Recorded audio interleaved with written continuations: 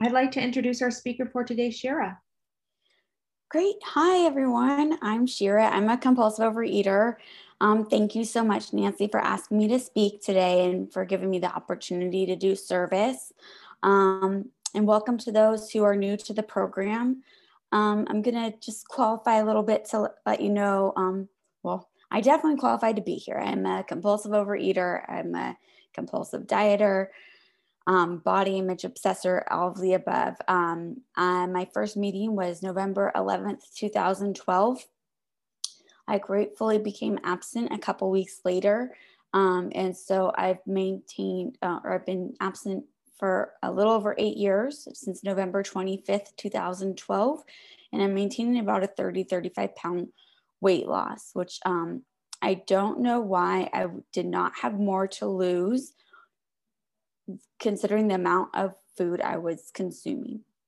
But that's my story. So hopefully I'll say something today that resonates with you. And if not, just please keep coming back because this program saved my life. So there's one thing that I wanted to read from the OA 12 and 12 second edition, step 2. And this, when I read this, towards my, when I first came in, I was floored because not only did it, well, let me read it to you first. Under the compulsion to overeat, and this is on page 9, under the compulsion to overeat, many of us have done things no sane person would think of doing. We've driven miles in the dead of night to satisfy craving for food. We've eaten food that was frozen, burnt, stale, or even dangerously spoiled. We've eaten food off other people's plates, off the floor, and off the ground. We have dug food out of the garbage and eaten it. So it was like, not only did somebody else do what I did with food, but enough people did it that it was printed in a book. And I was just absolutely shocked. And it was so nice to know that I was no longer alone, because this is such an isolating disease. And I didn't know anyone who had the relationship with food that I did, which was unhealthy. From a very young age, as far back as I can remember, I had an unhealthy relationship with food, meaning I lived my life meal to meal. That's all I thought about. And the eating food off other people's plates. Like, I just remember a little bit before I got in a program, I was out like at a team dinner, and this one woman was eating so slowly and like I scarfed my meal down in like minutes.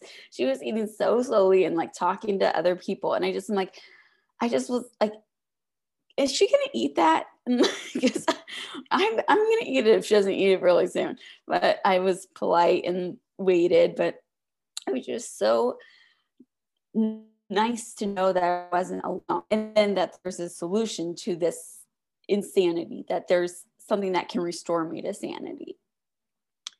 The thing that I also like about this, so, it says just a few things that we have done, we as compulsive overeaters have done, but it relates a lot. So our program was based off of AA and from the Big Book. And I'm not what some people call big book thumper, but more about alcoholism, which begins on page 30, is one of my favorite chapters because it relates to compulsive eating so much, like to a T. So on page 30, it says, it really speaks to me. So the delusion that we are like other people or presently maybe has to be smashed. So the delusion that I can eat like a normal person, I have to forget that.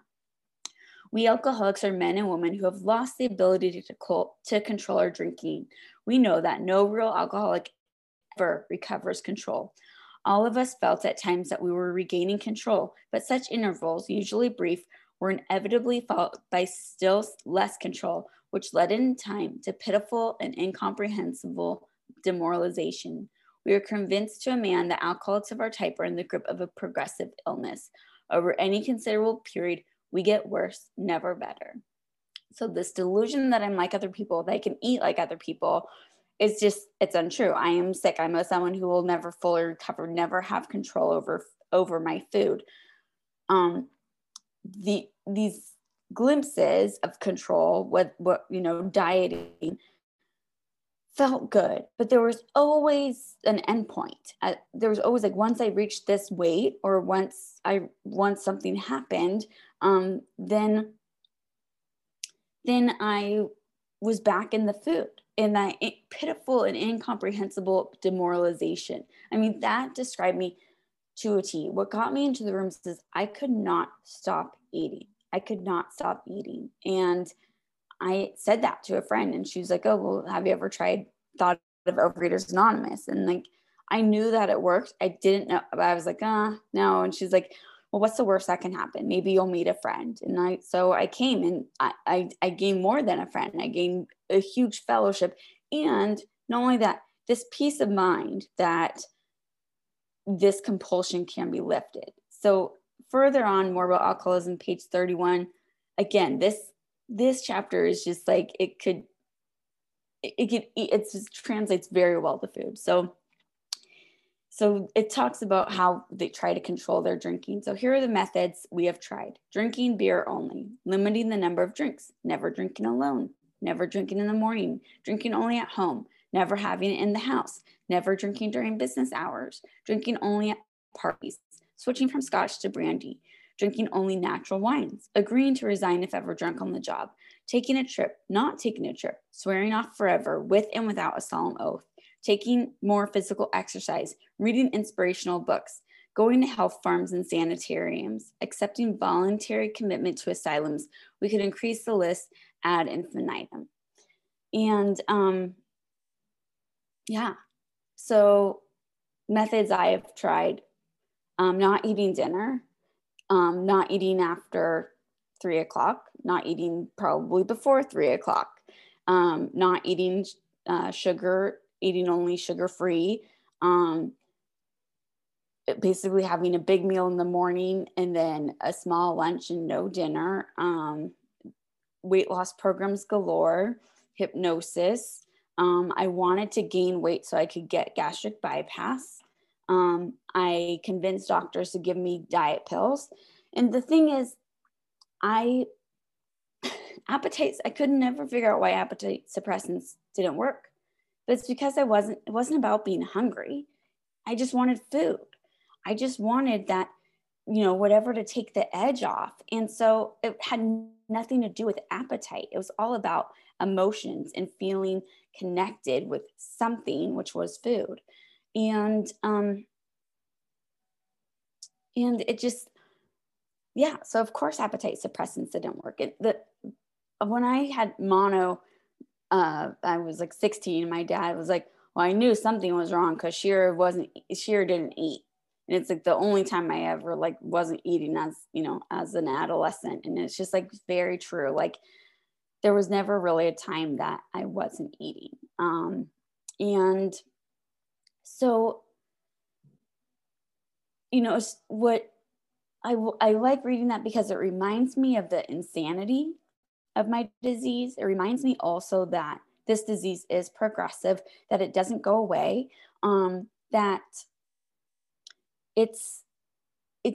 my disease is very good at impersonating my higher power. It's very good at impersonating just anything. It is my self-will run riot. So I know that I, God forbid, leave this program, it is there waiting for me without a doubt. Wanting me to think I could do this on my own, wanting to think that it's not that bad. What's wrong with a little extra weight? There's so many justifications that it comes up with for that. Oh, you don't need this. You could do this. It's not that big of a deal. Or everyone has a food problem. And it's like, no, that is not true. And the reason I know that's not true is why my disease is, obsession of the mind and allergy of the body, is because of things other people, normal eaters, do or don't do. And they don't know how much stuff is in their pantry right now. They don't know how much, how many ice cream bars their brothers and sisters got, and I didn't. They don't keep score like that. They don't have menus memorized, and they have to pretend that they're ordering for 4 people when they're only ordering for 1. So I just wanted to say also like what it's like now, which is, so like I said, I've been in program and absent a little over 8.5 years, and my program has changed quite a bit. It evolved. So like my you know first part of program, it was like I knew exactly what my binge foods were, and I knew I had to stay away from them. And then that list kept growing. And I don't think it's because I developed a new allergy. I just think I developed more willingness. 5 left. Thanks, Nancy. More willingness to give up those foods. So that list has grown and grown over the years. I also never wanted to weigh and measure my food or pre-commit my food because I felt like I spent so much time on diets, gave the food so much power. And then what I didn't know is that pre-committing my food or weighing and measuring was actually a form of freedom. So I don't have to think about my meal. I don't have to wonder if I had enough because I've weighed and measured my food. My brain can't trick me into saying like, well, you didn't have enough dinner. Well, actually I had the amount that I had committed and the exact amount that I weighed and measured. So it's just this freedom. It's one less way for my disease to try and get in there. And I just also have to say, I'm really grateful that with this program and in this pandemic, there's been a lot of, luckily we're at the tail end of this, but it's like there was a lot of stuff on social media about people gaining weight. And if that's your story, I'm just glad that you're here, but I didn't have to do that. I didn't have to figure out how to spend my time and, oh no, I'm home all the time. How am I going to do that with a refrigerator?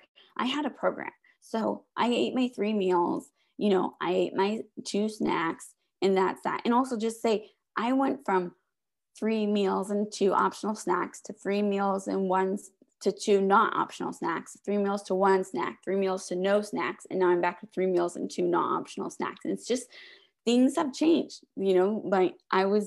sometimes things change. And that's what's great about this program is it is flexible to my need, to what my needs are, and also what my willingness is at the time. So yeah, I'm just grateful that I didn't have to do this alone.